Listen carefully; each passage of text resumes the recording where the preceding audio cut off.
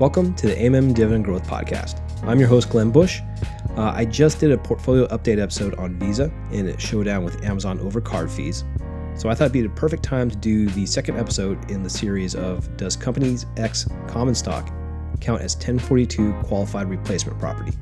And so we'll look at Visa to see if it qualifies.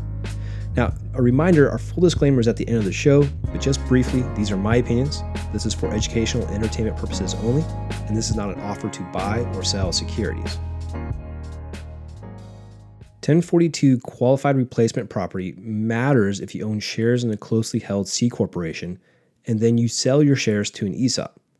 Now, the ESOP could have owned 30+% of the common shares before, or if the act of you selling your shares gives it 30+%, you can then roll the proceeds from that sale into qualified replacement property. You have about a year to do that, and as long as you do not sell the QRP, you don't have to pay capital gains on the shares you sold to the ESOP. But once you sell the QRP, you have to pay those capital gains. An added tax bonus is if you die while owning that qualified replacement property, your heirs will receive a stepped-up cost basis. This was just a brief synopsis, just to kind of give you the hint of some of the tax advantages. But there are a lot of moving parts with ESOP buyouts and rollovers, and that's beyond the scope of this episode. So like the previous one, there's a link in the show description to a book that covers ESOPs, leveraged ESOP buyouts, ESOP rollovers, and 1042 qualified replacement property. But essentially, there are 3 tests for an asset to count as qualified replacement property. The first is it has to be the right type of security. This is common stock, preferred stock, fixed rate corporate bonds, corporate convertible bonds, and corporate floating rate notes.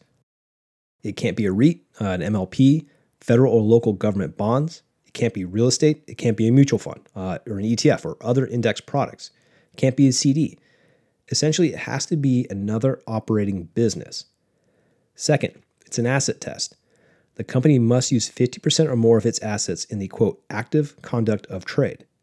And that's from the IRS code, and they don't go into further what is active conduct of trade and what counts as that 50% of assets. The third test is an income test. Passive income cannot exceed 25% of gross receipts in the year preceding its purchase. Visa's common stock obviously passes the first test, it's common stock. So moving on to the asset test, looking at Visa's balance sheet, I remove restricted cash for litigation and investment securities in both current assets and non-current assets. We want to keep all operating assets in the balance sheet because these are the assets needed to run the business and to conduct active trade. We want to remove non-operating or financial assets, anything that the company can earn interest on or earn a return on. Goodwill and intangibles seem like they would be non-operating assets, but they usually are included and defined as operating assets. And this is what Visa had to say about their goodwill and intangibles in their 2020 10K. Quote, long-lived assets such as goodwill, indefinite-lived intangible assets, finite-lived intangible assets and property, equipment and technology are considered non-financial assets. The company does not have any non-financial liabilities measured at fair value on a non-recurring basis. Finite-lived intangible assets primarily consist of customer relationships, trade names, all of which were obtained through acquisitions, unquote. Yeah, key customer relationships and trade names are vital to the daily active conduct of trade. So just after that small adjustment, removing investment securities from both non and current assets, what remains is about 96% of Visa's assets are involved with the active conduct of trade. So it passes the asset test. Now the income test. Visa generates revenue through the following segments. The first one is service revenues, which consists mainly of revenues earned for services provided in support of client usage of Visa payment services. Data processing revenue. It's earned for the authorization, clearing, settlement, value-added services, network access, and other maintenance and support services that facilitate transaction and information processing among our clients globally. International transaction revenues are earned for cross-border transaction processing and currency conversion activities.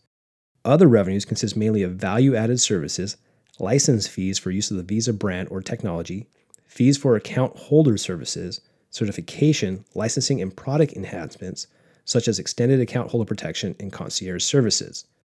Then there's client incentives, which consist of incentives provided in contracts with financial institution clients, merchants, and strategic partners for various programs designed to grow payments volume, increase Visa product acceptance, win merchant routing transactions over our network, and drive innovation.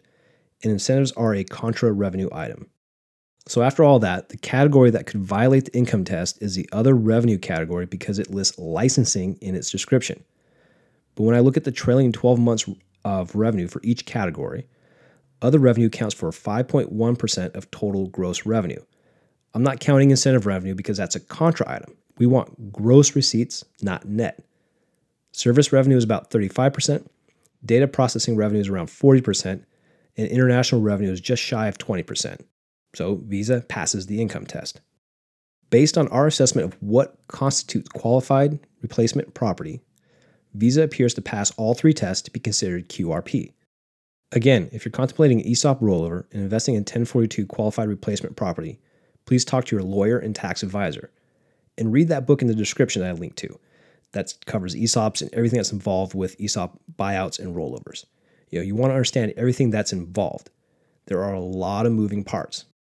After all that, if you're interested in buying stock or more specifically dividend growth stocks for part of your ESOP rollover strategy, then give us a call at 858-755-0909. We can help you determine if this is the right move for you, and if not, hopefully we can point you in the right direction. Thank you, and now our full disclaimer. The opinions expressed in this podcast are those of Glenn Bush and do not necessarily reflect the opinions of American Money Management, LLC, an SEC-registered investment advisor who serves as a portfolio manager to private accounts.